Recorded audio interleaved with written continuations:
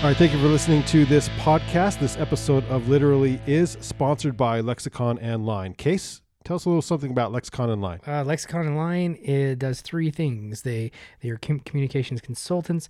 They teach professional business writing and speaking courses, and they are research and data evaluation experts. And you can find everything about Lexicon and Line at lexicononline.com. Please give them a visit, and thank you so much for sponsoring this podcast, Lexicon and Line. This is Case Johnston. This is the Literally Podcast. We're broadcasting from the Monarch on historic 25th Street in Ogden, Utah. Today, our guest is Laura Stott. Laura is the author of two collections of poetry, Blue Nude Migration, Lynx House Press, coming out in 2020 in January, right around the corner, and in the Museum of Coming and Going from New Issues 2014. Her poetry can be found in publications such as The Rupture, Barrow Street, Kettle Blue Review, Adirondack Review, Western Humanities Review, Sugar House Review, and Copper Nickel. She's an instructor of English at Weber State University, and if you're not familiar with that, it's just up the road here in Ogden, Utah. Today we're going to start with a poem from Laura, and I believe it's going to be the title poem of her new collection, Blue Nude Migration, and then we're going to chat, and then we're going to read other poems, and we'll chat, and that'll be about it. So go for it.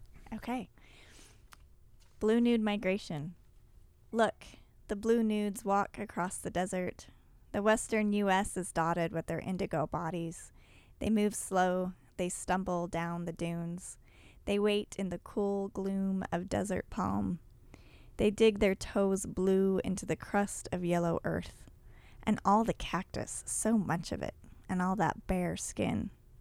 It is high noon. Are they hungry? Are they sad? One rides on the shoulders of a friend. She can watch their sea of nude. Artists have come to watch. They brought their sketch pads, their cameras. Some have brought their harmonicas. The nudes tilt their heads bashfully down or let their arms sweep dramatically by their sides. Where are they going? A young woman asks, gesturing towards them, paintbrush dangling out of her mouth like a cigarette. What will we do without them? A coyote sings, soon it will be night, as the nudes continue their steps, matching the moon's pull to earth, disappearing into the mountains of blue dirt.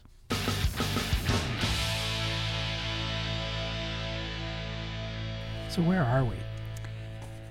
I was living in Southern California when I wrote the draft of this poem, and so for me, I was imagining that desert down there, and I think I'd just come back from Joshua Tree, specifically, and there's an oasis in Joshua Tree, like where there's these, you've got all this desert, and then suddenly there's this seep of water, and there's all these palm trees in the middle of it. It's a really great spot, and there's a lot of really cool wildlife around it too. A lot of great lizards and things that you can spot. So that was on my mind, and I think the blue nudes. I guess, should I give a little background? Yeah. Okay. So over the years of working on this project, some of my poetry friends who have seen them will kind of be like, what's going on? Are they human? Are they animals? What are they? And so they originated as it was an ekphrastic project where I was looking at Henry Matisse's blue nudes, those cutout prints. And so it started with those. And pretty soon the blue nudes kind of came off the canvas, and they started wandering around various places, and I started writing about them. So, but that's what I had in mind originally was Henry Matisse, and then it kind of grew into they had all these other things that they were doing. So that's where that came from, and so I just kind of dove into these blue nude poems for a while, and then I left it actually for a few years, and then I went back to it and revisited it and wrote more of them. So, and in that, like around them, I have some other poems that are maybe reference other artists, but Matisse is sort of the big one in that book. Yeah. So you're taking them from the Matisse piece and placing them in different spots. So, and this is the desert. Yeah. So in a way, they almost became a vehicle maybe just for me to write about other places or situations. And then place them in this kind of drastic blue against a desert like within Southern California and see where they would go with Yeah. it, and what people would say. Like, I love the voice. Where are they going? And you're like, Yeah. I don't know. Yeah, Right. and I think I kind of was interested in this idea also of thinking about the models for some of these artists, right? That these women or men that sat and were painted, and who are they? Mm-hmm. And just kind of playing around with that idea a little bit in my mind. But I love color. I think color shows up a lot in my work, and I like to kind of I like playing around with thinking about blue. And that, what's the backdrop for that? So. And what was it about the original piece? Like, I've always been drawn to those. Mm-hmm. I like how organic they feel, and yeah, I've always loved them. Yeah. So it was just it's hard for me to pinpoint why, but Yeah. just I've always loved those pieces, and it's kind of drawn me in. I like the figure a lot, Yeah. like in art. right. So. And that's, I mean, as we were talking really briefly before we started recording today, a lot of this stuff, especially with poetry, I like to ask poets some kind of, teaching, I hate the word pedagogy, questions, but with ekphrasis, I've sometimes students kind of push against it, especially new poets that push against ekphrasis poetry, because they want to write really so much about like their own angst and Sure. and broken hearts and Yeah. stuff. What you can do with this Yeah. type of poetry, it's just a different way in at the soul, right? I mean, can Yeah. you speak to why obviously it's a form that you use, a practice that you use, and where does that belong in a young poet's kind of generation? Yeah, well, gosh, and maybe it's not visual art, but everybody has some form of art that they're really drawn to, and whether it's dance or music, and I feel like however you feel as you react to like something, when you hear a song that you love, and you have to replay it 20 times, and And it doesn't matter the age. Like that Right. happens now. Yeah. It's not even, that's not a young thing. Yeah.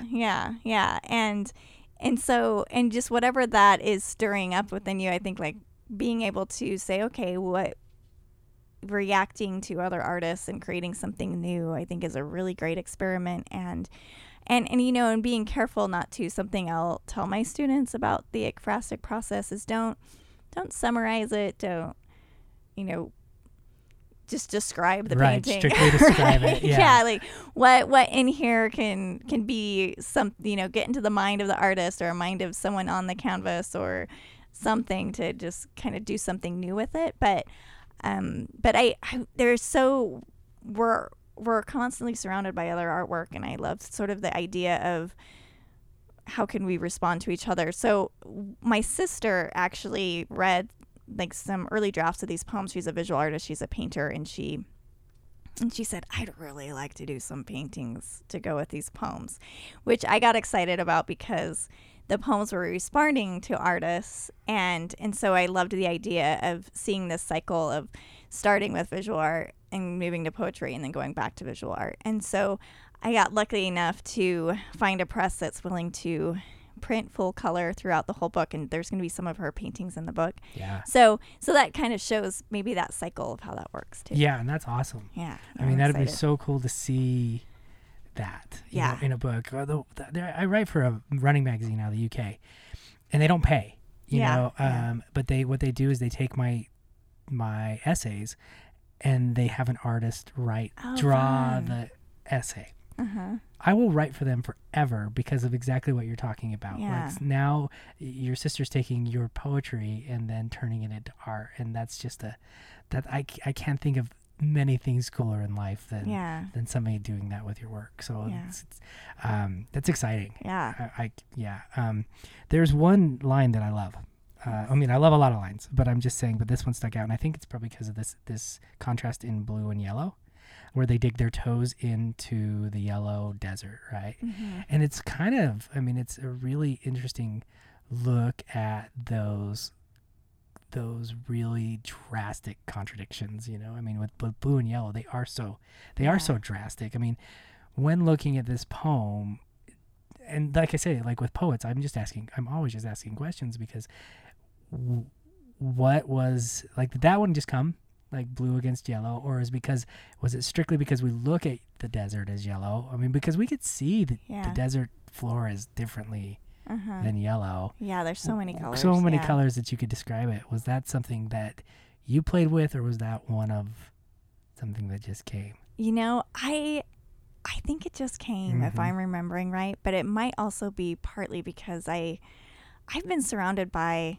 a lot of visual art my whole life, because my mom's a visual artist, and then my sister, and I love visual art, and I tinkered around with it when I was younger, and you know, I think I love those bright colors and contrast to each other, so I think I kind of already naturally had that in my mind, and so. And I love the desert. I love playing around in the desert, and I like noticing all those different colors in the sand, and so I may have just had the yellow in my mind from a recent trip. Who knows? But it did just kind of come. But yeah, and I also like the other sensory details of that. Of just the desert can feel so unforgiving. You know, it's just there's so many sharp things, and so I like the idea of thinking about the nudity too, and those bare toes on something so rough. Right. Yeah. And then we end with blue dirt. Of the mountains. Yeah. You know, I mean, does that mean, I'm trying to think of it in a way, like with them moving there, so we get a coyote sings, "Soon it will be night," as the nudes continue, their steps matching the moon's, pull to earth, disappearing in the mountains of blue dirt. And is that just the nighttime, or is that what? Yeah, it is the nighttime, because I've always, that's something I've noticed since I was young, was just the way the colors change according to the time of day in the desert, and really wherever you are. But and that you can take these red cliffs of southern Utah, or where, you know, in this poem it's Southern California, but just at sunset, just they turn a different color and suddenly they're blue, right? And I also like the idea of the blue nudes, like being able to just sort of disappear into the landscape that prior they were in high contrast to. Right. Right. So so before they were just like drastic contrast to yellow, but then they are almost absorbed into the night's blue. Which is a really pretty image. And thanks. And I love coyotes. Anytime, me too. You know, I just think they're so cool. I know. I just think they're so, I mean, they're people, you know, they're scavengers, but they have this huge kind of commitment to pack and family, and they'll call to each other at night so that they can all come back together. You know, and they sound so strange when you're out there and you can hear them. And the first time you hear them in the middle of the night, it's like, what is that? And you've heard them 1,000 times before. But I love coyotes. Anyways, I just love coyotes. There's such a, I think so archetypically Western too. You know, it feels like the desert, and it feels like the West to have coyotes. But I know they're in Kansas and stuff. Mary's been to Mary's my wife's house a million times, and there's so many coyotes there. Yeah. But I want them just to be West. I want them to be ours. I know. Well, I think I think of them as being the West. Yeah. So because we're just. I'm with you. Yeah, because we're still the Old West. That's right. But we got to move on, because we just spent 10 minutes on one poem, and Brandon's going to cut us off. Okay, go. You're good. All right, good. Okay. So this one's titled "On New Year's Eve," and I'm going to preface this one. This poem is a true story, and it was, man, I don't remember what year it was. You know how you work on these. You know, you write a book and you work on it for years, and then it takes a while for it to come out. But there was a news story I woke up to on New Year's Day about these blackbirds, and I know I'm not the only poet that wrote about it. It was too good to leave alone, and you know, I guess there's that poet obsession with birds, but there's a reason why. Anyway, but in this poem they're not blackbirds, they're blue nudes. So on New Year's Eve, 5,000 blue nudes fell dead in Bibby, a small Arkansas town. It was all over the news. Everyone woke New Year's Day to naked bodies strewn over cold concrete and yards. The blue nudes dropped onto mailboxes, dented cars, their bus posed with spines bent backward, bare to winter. One blue nude fell onto a woman walking her dog around midnight. It both shocked and depressed her. Experts say it might have been fireworks that frightened the nudes, unable to see in the darkness of a coming year. Is this the end? Reporters go away, scientists explain, artists weep, poets write poems about miners and canaries. They try to create a myth or a metaphor to understand. The ending contains blue fingers over blue faces, a feeling that will all go on with life, even as doomsayer rolls off grainy tongues. The results are coming in. The experts collect and count the bodies, while a mother counts the number on her lawn. She tells her children not to play with the poor dead things. I remember that. You do? Now Yes. I remember it. Yeah. Okay. Because it was shocking. Yeah.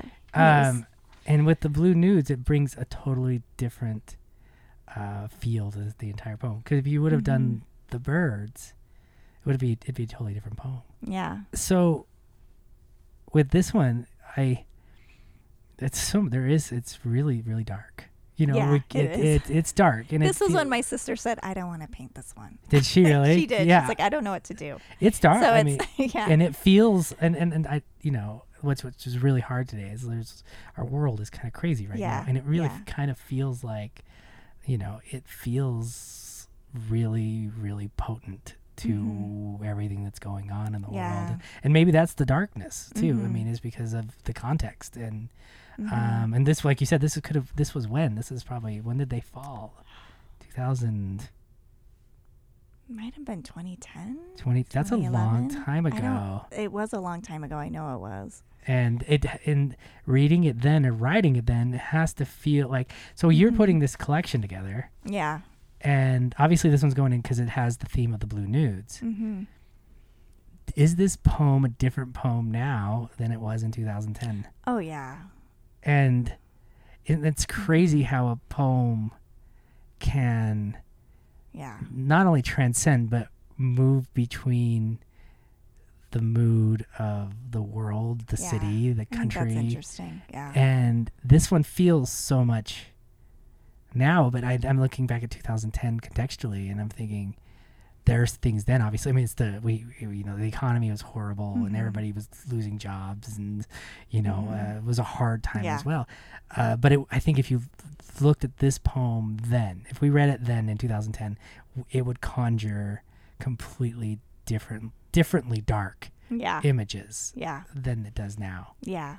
I would agree with that. Absolutely. Yeah. And yeah. I mean, no matter what, it's dark. Yeah. But especially with the children, don't play with the poor, because, and we know that with being birds, it's like you get sick. Yeah. But at the same time, it's with the blue nudes, it takes us away. So if somebody didn't know these were birds, it makes a different poem. Yeah. So because it's talking, when you think about it, like when you're picturing bodies,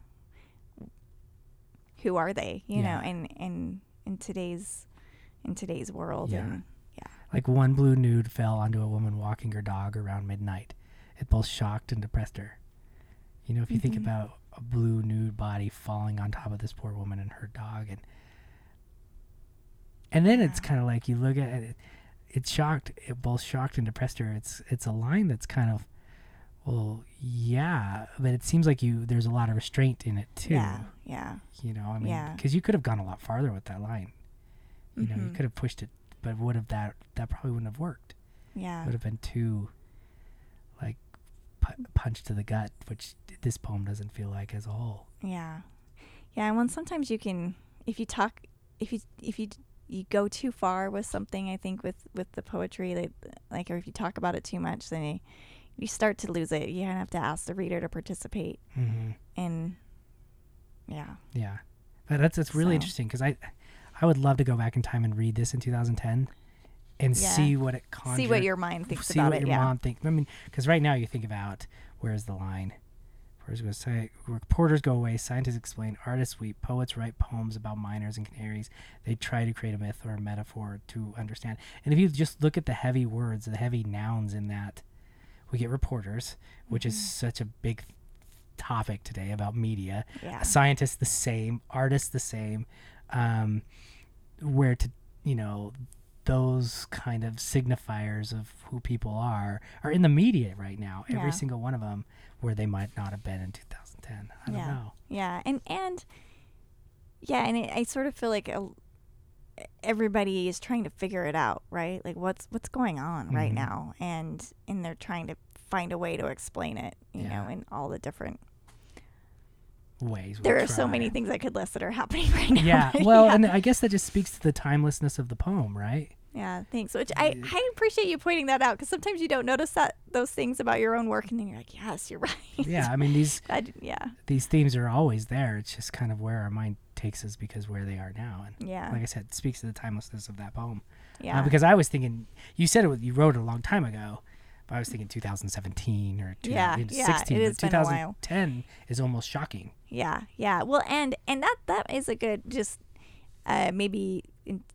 Talking about teaching poetry, like maybe a good writing prompt is having your students replace an object or an animal with something else that's very different, and see how that changes the meaning of the story. Yeah, you know, and it creates all these different layers. Yeah, absolutely. Just change that main protagonist out of whatever it might be. Yeah, I did something the other day where I was teaching prose poems because it's the only thing I can teach, and I told him to write a prose poem, a political prose poem that has nothing to do with politics. Yeah. Because it was one of those things I was running into the classroom like, I need to think of an exercise. And I was like, and it worked. Because they went, you know what they went into? Is they went into high school politics. Like all of them were like, oh, you know, it was like Mean Girls. And I was like, that's actually kind of okay. Yeah. So I'll keep it. Yeah. I like that one. I'm going to steal it. All right. Let's go with, is it Once in a Blue Day? Yeah. I like that one. Man, and this one's even older. So don't tell us. Okay, so I'm just realizing I wrote some of these poems so long ago, and there are some that are fairly new in the collection as well. But when I was in graduate school, I was managing editor of Willow Springs, and I remember publishing a poem by Melissa Kwasny. I think it was Reading Novellas in Montana, and it was the title of the poem. And then about 10 years later, she had a book come out, and that was the title poem of the book. And it was a good thing for me at that moment to realize, okay, that's how long it takes sometimes. Yeah. We published that poem 10 years ago. I remembered it. And so then I don't feel so bad when it takes me so long to get it out. No, anyway. Well, we just interviewed Lee Camacho Works, who's got another book coming out with Black Lawrence Press. Nice. And she had written a story called Clowns that we had published in a literary journal in 2012. And that was in her collection of short stories. So I think, well, as writers, we know this, that time doesn't exist. Yeah. But for readers and new writers, I think it's a good idea to say, hey, be patient. Okay. Yeah. Because, time does not exist. Yep. Okay. Once in a Blue Day. I'm not talking about the blues. I'm talking about when you can't help but notice what's hanging over you, like the sky does in June, like Mrs. Tate does when we forget to come in from recess. Our only concern is the blue snake, come in from the alfalfa, found with half a gopher still hanging out of its mouth. Some of the children run away. My brother yells, "Don't touch it." Suddenly somebody picks Blue up and starts playing it like a trumpet. All you've got left now is your whole world open to meaning, and you don't want it to mean anything.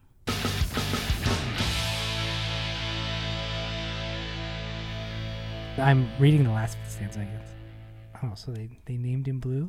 The snake? The snake? Yeah. Yeah, you know what, this is and that's why I was going back for it. Like, all of a sudden I saw Yeah. I didn't think of it like that, but that's a way to think of it. I think maybe just the speaker of the poem was naming the snake Blue. But I definitely feel like this is one of my more surrealist moments. And I do love surrealist poetry, and I feel like this collection is more so than my first collection, kind of getting into the surrealism.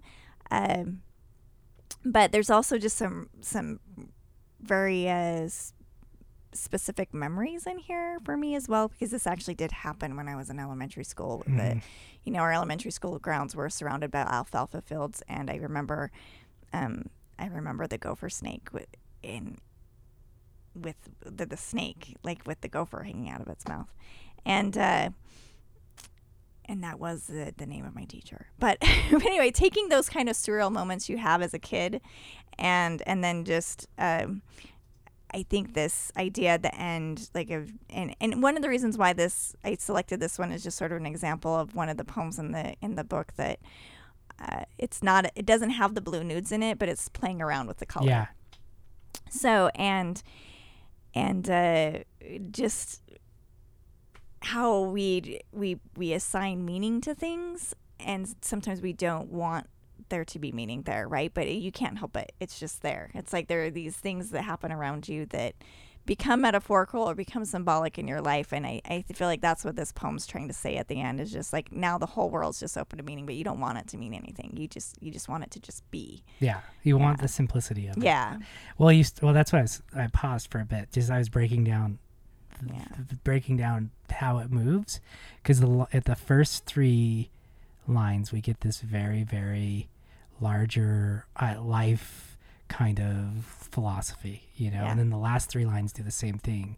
Then we move from like the sky, which we get this really concrete. We move from that kind of larger philosophical ideas to the concrete, then to the very concrete with scene, and then the kids play it, and then we move back like a trumpet, which is a larger or concrete, but it's more general. And then we move out to the larger philosophy of basically now that you've figured something else like this, everything in the world is kind of going to come in on you, and it's like, it's coming of age really too, as well, where you're like, the simplicity of childhood, just playing with the snake, is gone now, where that day with the snake means so much more. I mean, you're writing poems about it now, but and then now everything means something. Yeah. And in our minds at our ages, it's like, can we just, and that's why I like this is a little bit of a tangent. That's why I like watching stupid shows like Survivor, because I don't want, sometimes what we do as writers is we are wrapped up in this observation of the world every day. Yeah. And what everything means. And I would love an hour where people just try to vote themselves off the island. Right. And I think that poem and speaks to me that way. even as you say that, my brain still is like making the metaphorical connections.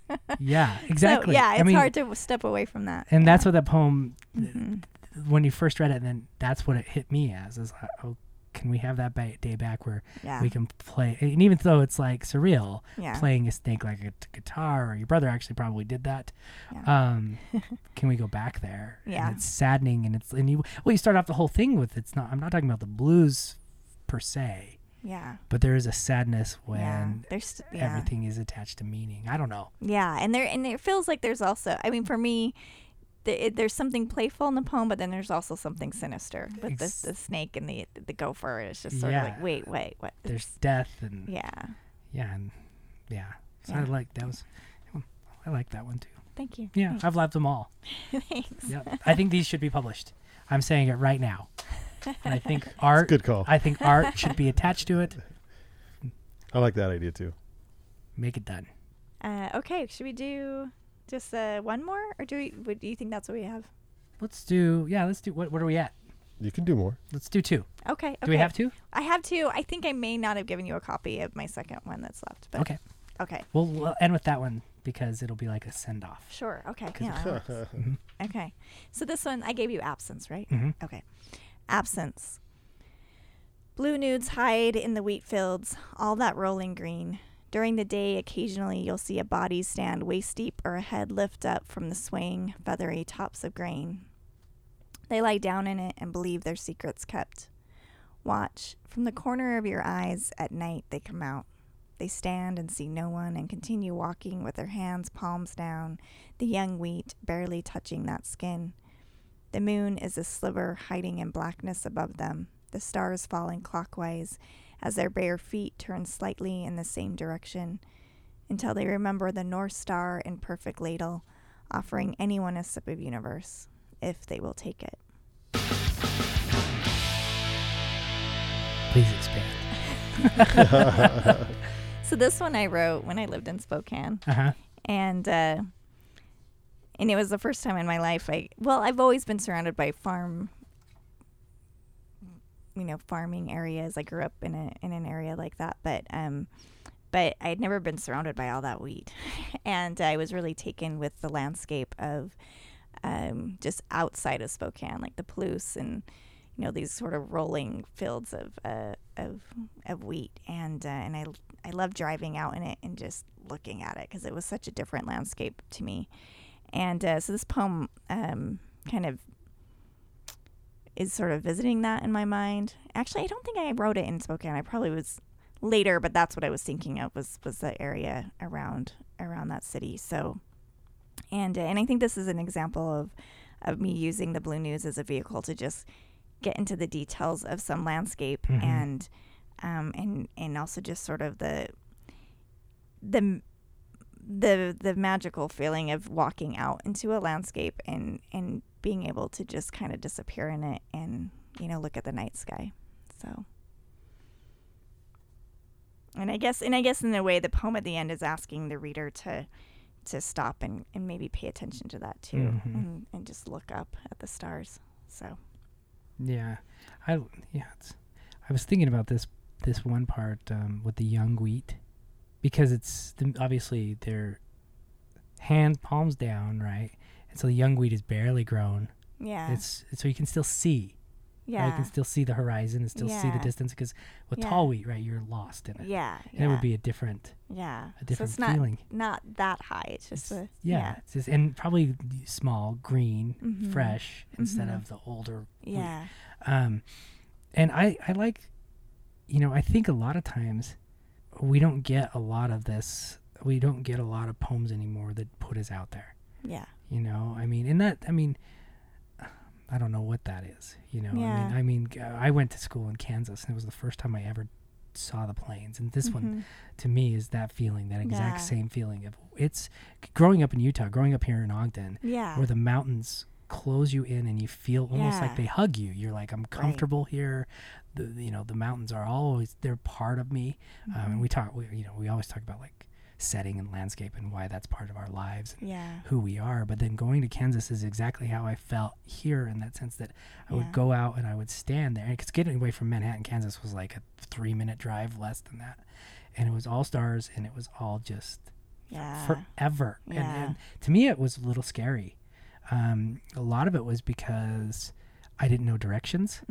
Here was the east are the mountains, west is the lake, north is Idaho. Yeah, it's so easy to know your directions here. South is Provo and Salt Lake. And I got that. I almost had a lot of fear when I found myself in the same place as the narrator in this poem, that it was this massive universe, but I had lost that hugging feel of the mountains. Yeah, I think that's really interesting. It's just because I grew up in Utah too, so I know exactly what you're talking about. And I remember when I was in graduate school, just, we'd driven out to one of my professors, Jonathan Johnson. He and his wife had built a cabin in northern Idaho, just middle of nowhere, and they were hosting some sort of event out there. And I had driven myself and some other friends out to it, and then coming back, it was just me and one other girl, and she was so freaked out by the woods and just the nothingness that we were driving through, of just the wild, and I couldn't have been more comfortable. I loved it. And I just think it's interesting how we get those when we're, how place can do that to us, and we can feel unsettled when we're in those unfamiliar spaces. And and it's just part of us. I had a friend, we have a running friend she came from New York. Yeah. And we were like, let's go trail running. Yeah. And she was like literally frightened. Yeah. She's like, what about the mountain lions? Yeah. And she's like, I won't run alone because I just feel completely uneasy in the mountains. And have you ever felt a mountain lion though when you've been out there?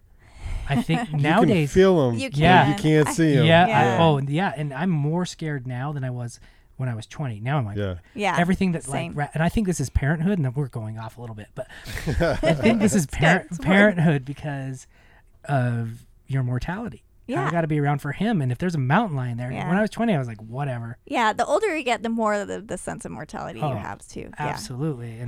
And she was like, we went up Strong's, and she kind of like, it kind of freaked her out a bit to be that far away from concrete. There is one specific spot in Strong Canyon that I always look up and I'm like, I know there's a mountain lion up there. I can feel it. I know. Yeah, so it's something I've thought a lot about. They've been more. It seems like they've been more prevalent lately, haven't they? Like the one guy that killed a deer in his backyard in Salt Lake the other day. And I think they've. It's interesting how you phrase that. I think they've always been around the same numbers. Sometimes they come down and sometimes they don't. When they come down, it's a big deal, and all of a sudden they're more prevalent. But I think it's just one of them decided to come down. I don't know, bad winter or something. But they've always been there, and I know people who ran into them on the trails. Sort of jealous and sort of not. Yeah. So. Yeah, it's interesting. They're stealthy animals, so they're good at. Yeah. I feel like I've had it 2 or 3 times in my life where I could hear one, or somebody I was with saw it and I didn't see it, but I've never actually seen one in the wild. But I've been very near, but without seeing them.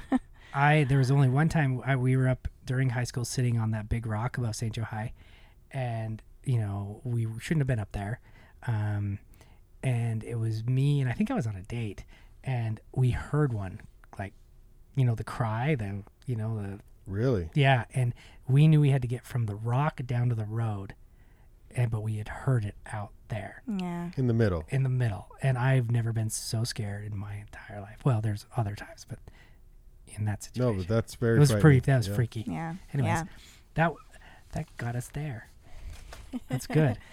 All right, final poem, I think. Okay. And then I don't have a copy, so this will be like Laura's send off. Yeah, and it talks about the wild animals in here as well, so it's a good transition. And I'm realizing suddenly that how much these poems, as I've been reading these selections that I chose, how much they are talking about place. So this one's taking us to Alaska.